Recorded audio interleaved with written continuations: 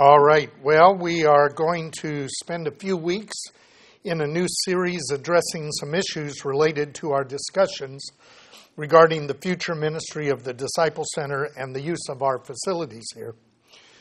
This specific subject is something that we've introduced and actually experimented with in the last couple of years. The subject is house churches or Haverot.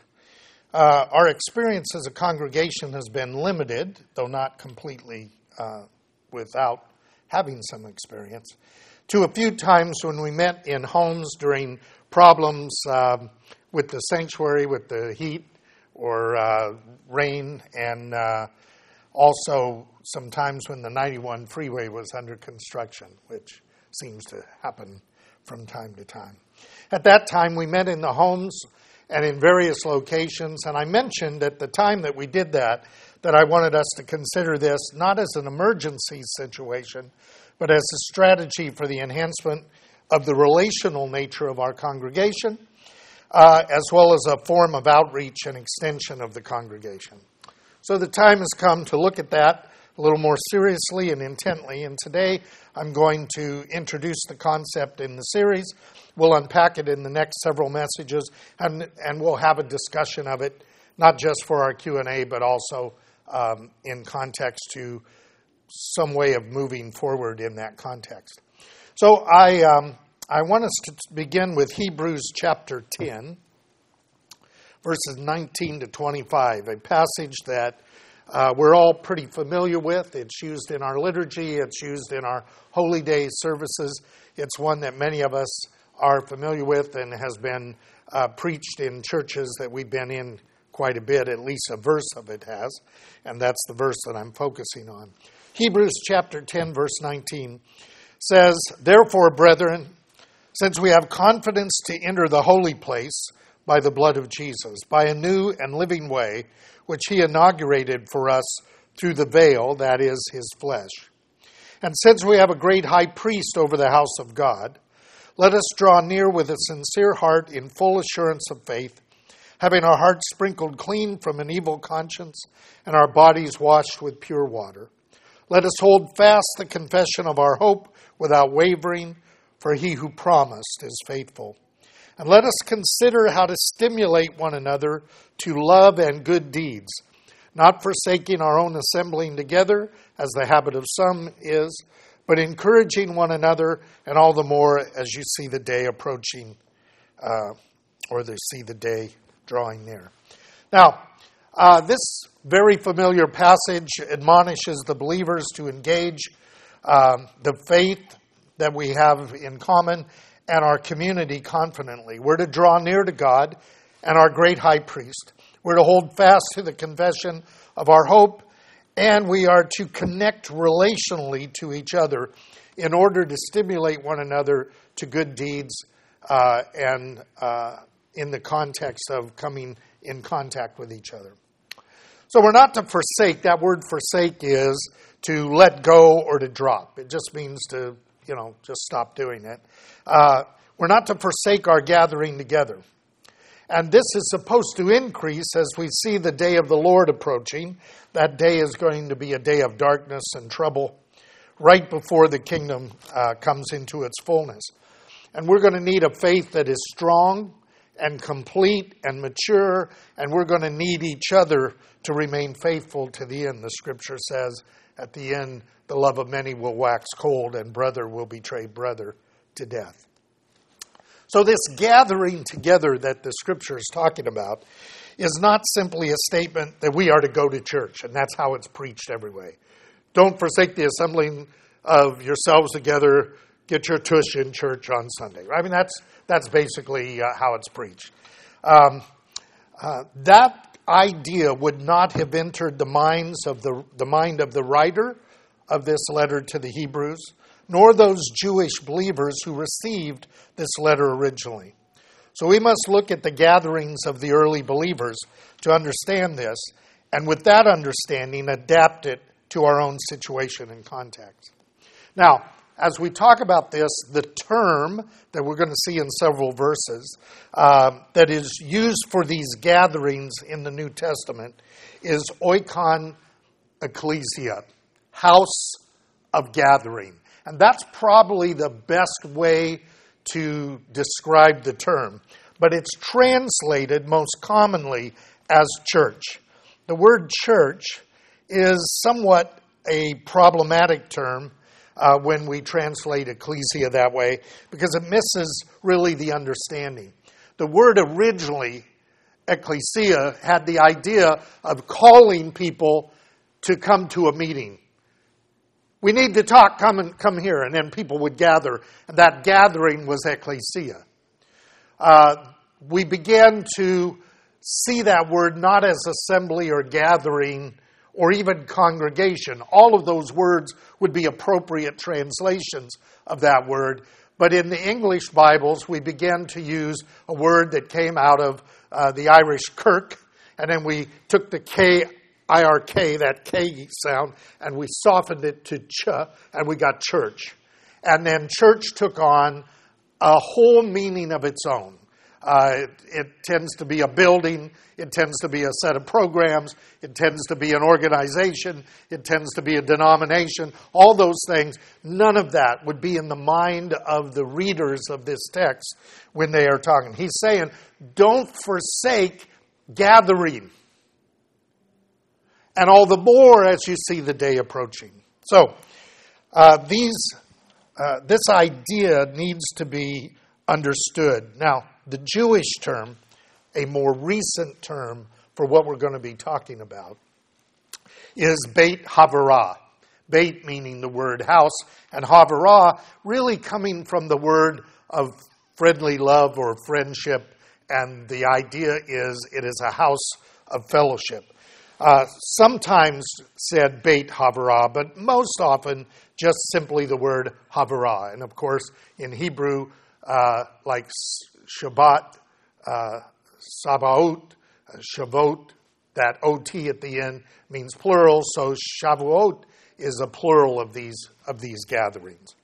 Now, within Israel, before the time of Jesus and continuing during and after his ministry, there were two types of gatherings that developed, in addition to the gathering of the synagogue that developed prior to that.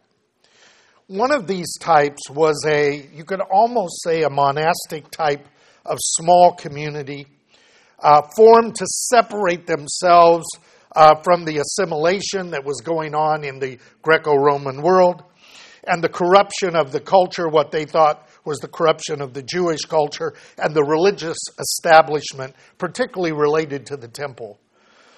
These groups often were single-sex communities. Often they might stop marrying because they thought the day of the Lord was near at any time. The Messiah was going to come and the kingdom would be established. And you get that kind of writing even with Paul when he says the time is short where those who are married ought to be as if they're not married, and those who aren't married might want to consider not marrying because we're at the short time. That apocalypse kind of mindset that is there. The Essenes at Qumran are an example of this type of community where they separated into a private community to wait for the Messiah and the kingdom of God to come. Very private, very isolated, don't interact with anyone, we'll see you later. That kind of movement. We have that in Christianity. Christianity goes back and forth between a monastic kind of mindset, let's stay away from everybody, to a let's engage the culture. And then back to that's part of Jewish and Christian notion for people to create private communities in that sense. The other group, the other type of community that developed, in a sense, supplemental or as an alternate to the synagogue, was a community of families or households who attempted to live in less isolation than these monastic types, maintain a communal life that reinforced their Jewish identity and their religious priorities for their children, so that they could influence not only their children but those who were attracted to them.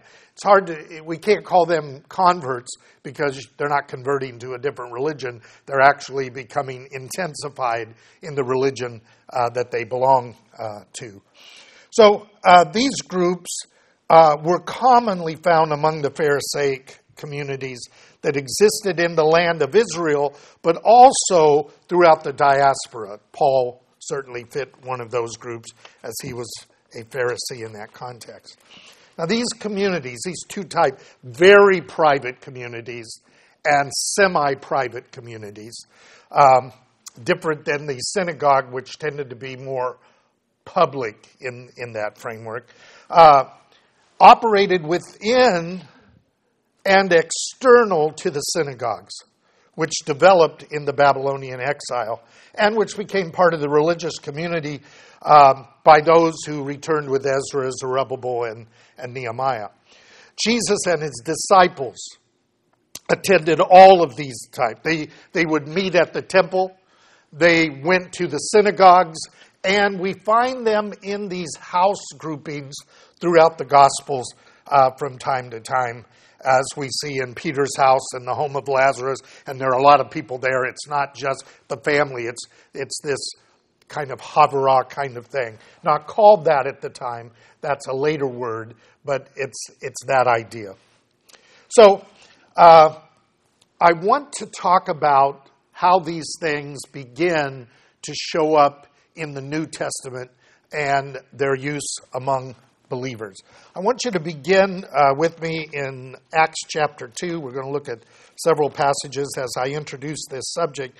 I'll be referring back to this stuff as we look at different aspects of this over the next several weeks. And then as we talk about our own adaptation, because certainly we're not living in first century times, but how do we adapt that for the benefit of our own congregation to enhance our relational context and to have influence beyond our own community. In Acts chapter 2, beginning at verse 42, we have the situation where, at Shavuot, where they have gathered the Holy Spirit. They've gathered really, in a sense, to celebrate the giving of the Torah and the harvest, and connected to that, God grants the Holy Spirit as he had promised to the prophets. Now, there are not a lot of Presbyterians there. There are not a lot of Baptists there. Pentecostals are not there. This is not a gathering of the Christian churches. It is a gathering of Israel. And God is pouring his Spirit out on Israel as he had promised. And 3,000 are going to be baptized in that context. This is a preparing of the remnant of Israel, because they are going to be scattered again when the temple is destroyed back into the diaspora with the rest of Israel, awaiting the time when they'll be called back into the land when the Messiah returns. And what we get are these words. This is talking about those who were connected to the apostles. They were continually devoting themselves to the apostles' teaching and to fellowship and the breaking of bread and prayer. Breaking of bread there may be liturgical for the Shabbat bread or the Passover type bread that becomes the Eucharist. Everyone kept feeling a sense of awe. Many wonders and signs were taking place through the apostles, and all those who believed were together and had all things in common. And they began selling their properties and possessions and were sharing with them and with anyone who might have need. Day by day, continuing with one mind in the temple and breaking bread from house to house, they were taking their meals together with gladness and sincerity of heart, praising God and having favor with all the people. That means the rest of the Jews, like this group, they were becoming zealous for Torah, and they had the joy of the Lord, and they were communal, and that was very appealing in that context. Praising God, having favor with the people, and the Lord was adding to their number day by day those who were being saved. Then we see Peter and John go to the temple. So this early community of believers, Jewish believers, have the Spirit of God. They are gathering at the temple every day. They continue to worship in the temple. They continue to obey the Torah and the dietary laws. They continue to observe the Shabbat. And in that context, they're also gathering in homes and talking of the things of the Lord and reinforcing one another and being participant with one another in their homes and having their meals together in close fellowship. And in that close fellowship, realizing that some of their people had needs, they would take care of those needs by the stewardship of their resources in that context. We see this continuing. If you look real quick at Acts chapter 5, verse 42. I just want to do this quickly because if we do all the verses, we won't have time. But again, it says, and every day in the temple and from house to house, they kept right on teaching and preaching Jesus as the Messiah. Now, important to know that we're looking at the Jerusalem group. Those groups that were in Galilee were not going day to day to the temple. The temple was available day to day. The other groups that were only going to the temple for the holy days were probably doing this in the synagogues and from house to house. In other words, the local congregation and house to house. In Jerusalem, the temple where the local congregations would gather in the portico of Solomon, and then house to house. Okay? So that's the context after the resurrection, ascension, and Pentecost in that context. So we can assume this pattern continued when the Yeshua community, these early believers in Jesus, continued, except when they were under pressure from temple and synagogue authorities who were removing them from time to time. When they get overly noticeable, then the authorities would say, stop teaching in this guy's name. They'd kick him out.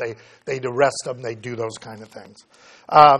At that point, the houses of believers would become the primary place of gathering, but temple worship would continue until the temple was destroyed in AD 70. Now we know that one of those who persecuted the disciples was Saul of Tarsus, also called Paul, who under authority from the Sanhedrin took believers out of their houses, in these contexts, and out of the synagogues, and began removing Jewish and Gentile disciples of Yeshua or Jesus. So what began to happen was these, particularly the Gentile groups and the Jewish groups, would begin to form their own ecclesias, their own churches, their own congregations, their own house groups. So they're piggybacking and part of the Jewish community. Now they're kind of a parallel or a sect within the Jewish community in that context. Now, what about in the diaspora? What about outside of Eretz Israel, the land of Israel, the promised land, in the area where the Jews have been dispersed and many God-fearing Gentiles are also part of that context? Well, I'd like you to turn to Acts 19. I'm leaving a lot of Acts out because that section is more about what's going on in the land as Gentiles and the Samaritans begin to be included through the gospel. But what we have is there's a persecution that takes place. That persecution takes place in Jerusalem. Most of the believers start relocating, and they go up towards Antioch. But the apostles stay in Jerusalem. So there's going to be a very strong Jewish presence within Israel and Jerusalem until the temple is destroyed. But there is somewhat of a disbursement of the believers back into the diaspora, particularly around Antioch. And of course, in Antioch, this group begins to be called Christians. They're first called Christians in Antioch.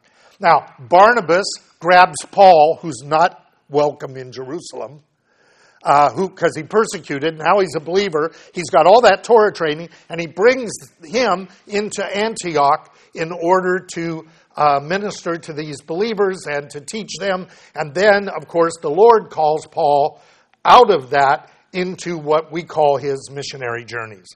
So in chapter 19 of Acts, it happened that while Apollos was at Corinth, that Paul passed through the upper country and came to Ephesus and found some disciples.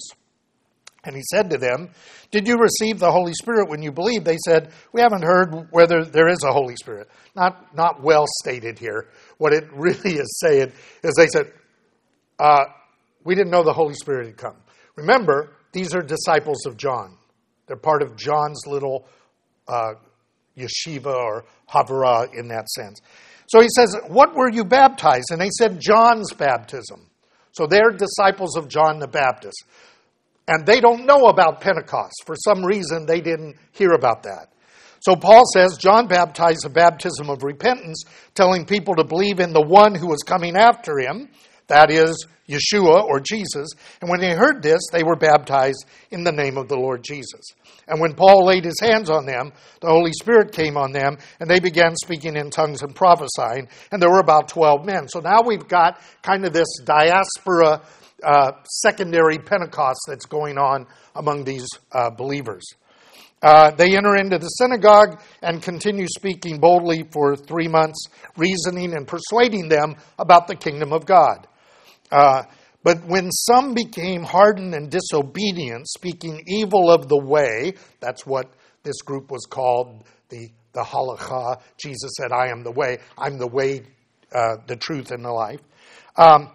He withdrew from them and took some of the disciples, reasoning daily in the school of Tyrannus.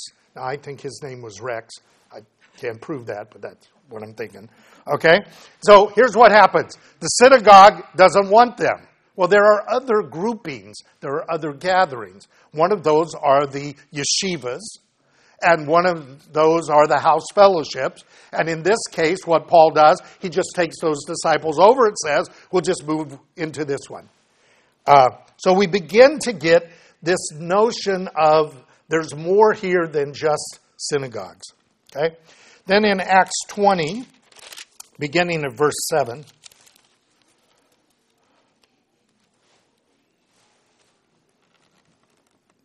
it says, "On the first day of the week when they were gathered together," there's that word, to break bread, Paul began talking to them, intending to leave the next day, and he prolonged his message until midnight. So don't give me trouble when I go a little longer, right? I'm not going till midnight, right? There were many lamps in the upper room where they were gathered, and there was a young man named Eutychus sitting in the windowsill, sinking into a deep sleep. Now, if people sleep when Paul's preaching, all right, I'm not going to worry too much, right? As Paul kept on talking, he was overcome by sleep, and he fell down from the 3rd floor and was picked up dead. Okay, this poor kid fell out the window during the sermon, right? And Paul went down and fell on him and embraced him. He said, "Do not be troubled, for his life is in him." And when he had gone back up and broken bread and eaten, he talked with them a long while until daybreak. So this service went all night long. Now, when is it? Paul's leaving the next morning. This is probably the Havdalah. At the end of the Sabbath, the early believers would meet Saturday night at sundown at the end of the Sabbath, because that was when the resurrection took place. And so the believers just extended the Sabbath into the first day of the week and would break bread together, because after all, that's what Jesus did with them. And so they're following that pattern. This will later be misunderstood as the first day of the week is the next morning.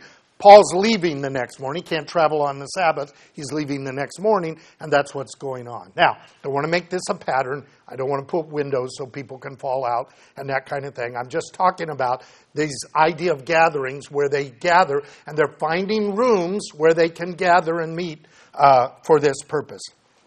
So, we know from the Newer Testament that there are specific and explicit examples of these house churches. And so I want to give you those passages. We're going to talk about the nature of them. We're going to talk about how they operated. We're going to talk about their relationship to congregation, all that in the next few weeks, and then talk about them in our own context. But I want to give you some passages so that you see that this is a biblical foundation for what we're doing. 1 Corinthians chapter 16.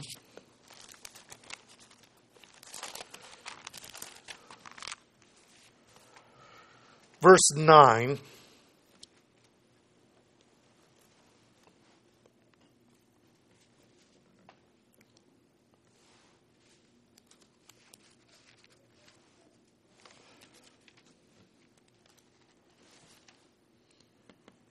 Okay, I'm going to be in trouble here. Oh, it's 19. I do this all the time when I don't wear my reading glasses. Okay, 16:19. The churches of Asia greet you. Aquila and Prisca. You guys know her as Priscilla. I keep saying that because I was raised on that King James, right? You know them. They are tent makers. They are fellow workers with Paul. Greet you heartily in the Lord with the ecclesia that is in their house. Okay, the church that is in their house, the gathering that is in their house. So here are leaders who have their gathering in their home. Now we know that they did that because in Romans 16, the end of that book, Romans 16 verses 3 to 5. Paul says to the Corinthians, greet Prisca and Aquila, there again, my fellow workers in Christ Jesus, who for my life risked their own necks, to whom not only do I give thanks, but all the churches of the Gentiles. Notice we now have these ecclesias of the Gentiles. Also greet the church that is in their house. Okay? So again, very common for leaders within the community of faith to open their houses to draw people in, not for evangelism, but for the functioning of the faith within the community in that context. So we learn from these texts that Priscilla or Prisca and Aquila had a gathering in their house, in their home, which continued so that it could be mentioned at different times. This is not an occasional thing. This is a regular thing. It's mentioned in both these books that are written at least a year apart from each other. And probably this is the norm, and fuller congregations would develop as numbers, money, and reduced persecution changed the environment. Now, related to this is the passage in Colossians chapter 4. You know, I hate this popcorn approach to Scripture, but we can't read all the letters. These are those greeting ends at the end of the letters.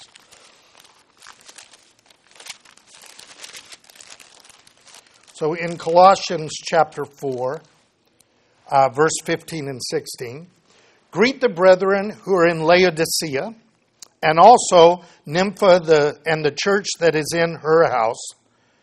When this letter is read among you, have it read to the church of the Laodiceans, and you, for your part, my letter that is coming from Laodicea. Now, most scholars believe that the Ephesian letter is the letter that went to Laodicea. I don't want to get into that. I don't care about that right now. The issue is this, that this person, and we don't know much about this person, the word Nympha can be male or female, and we have texts that relate to it as his house or her house, so we don't actually know what's going on in here. It's possible that a woman of means, and there were many women of means that were with the disciples. Most of them were widows, some of them divorced, and they took care of many of the things with the disciples. There were Marys, all with the disciples in that context. The widow taking care of Elijah. Very common in this notion of women of means who are, in a sense, caring for the broader church of God as their household, and their house might be big enough to handle a congregation in that context, or a havara in that sense, as we're seeing it. One more text for that, and it's in the book of Philemon. You can go to any chapter.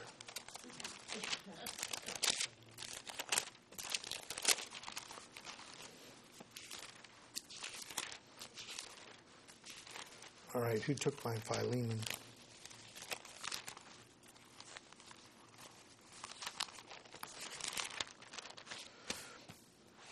the letter is to Philemon, but in there we have other people mentioned. So in the first 3 verses, Paul, a prisoner of Christ Jesus, to Timothy our brother, and Timothy our brother, to Philemon our beloved brother and fellow worker, and to Apphia our sister, and to Archippus our fellow soldier, and to the church in your house. Again, the idea is, whose house is it? Well, the closest name associated, and some of the Greek construction would indicate that this Archippus, whatever, some people think he's the son of Philemon, other people think he's the pastor of that small group that's the church house. We'll talk more about households next time. He calls him a fellow soldier, fellow workers. These usually mean that they are leaders in the congregation, perhaps a pastor. It's important to note in this context that the household in the first century was not monolithic. It could be a single person as a household. Could be a brother and 2 sisters like Lazarus and Mary and Martha. It could be a extended family so that you could have 30, 40 people living in a household, right? And so it's important that we don't just think, well, a household is a man and his wife and his 2.3 children, that kind of sociological thing.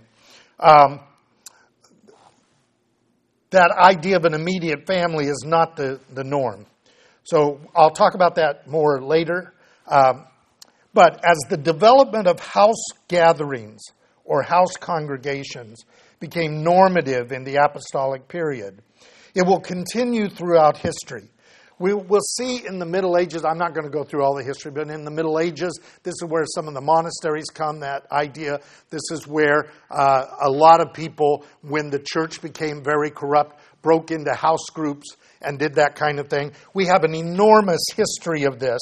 And then the latest explosion of that took place in the 60s during the Jesus movement. It is at this point that in the Jewish community, we begin to get the explosion of Havarot connected to synagogues and as alternatives to synagogues. And we begin to get house churches. I'm familiar with that because my ministry included 2 attempts at house churches, one not all that successful, one significantly successful, and those things were beginning to happen.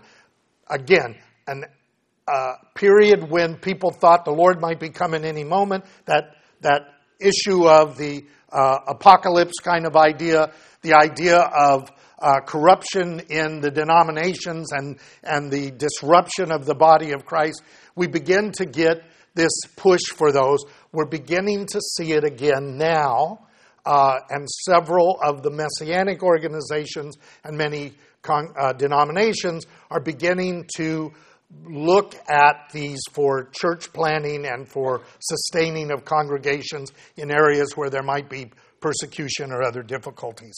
So in each case, we have formality and informality and a variation of functions and purpose, which I'm going to talk about later as well. So let me read to you my conclusion so that I don't leave something out. The foundational structure of Judaism was the temple. Supplemental to that was the synagogue and house gatherings, which formed the context of the early disciples of Yeshua, both Jewish and Gentile.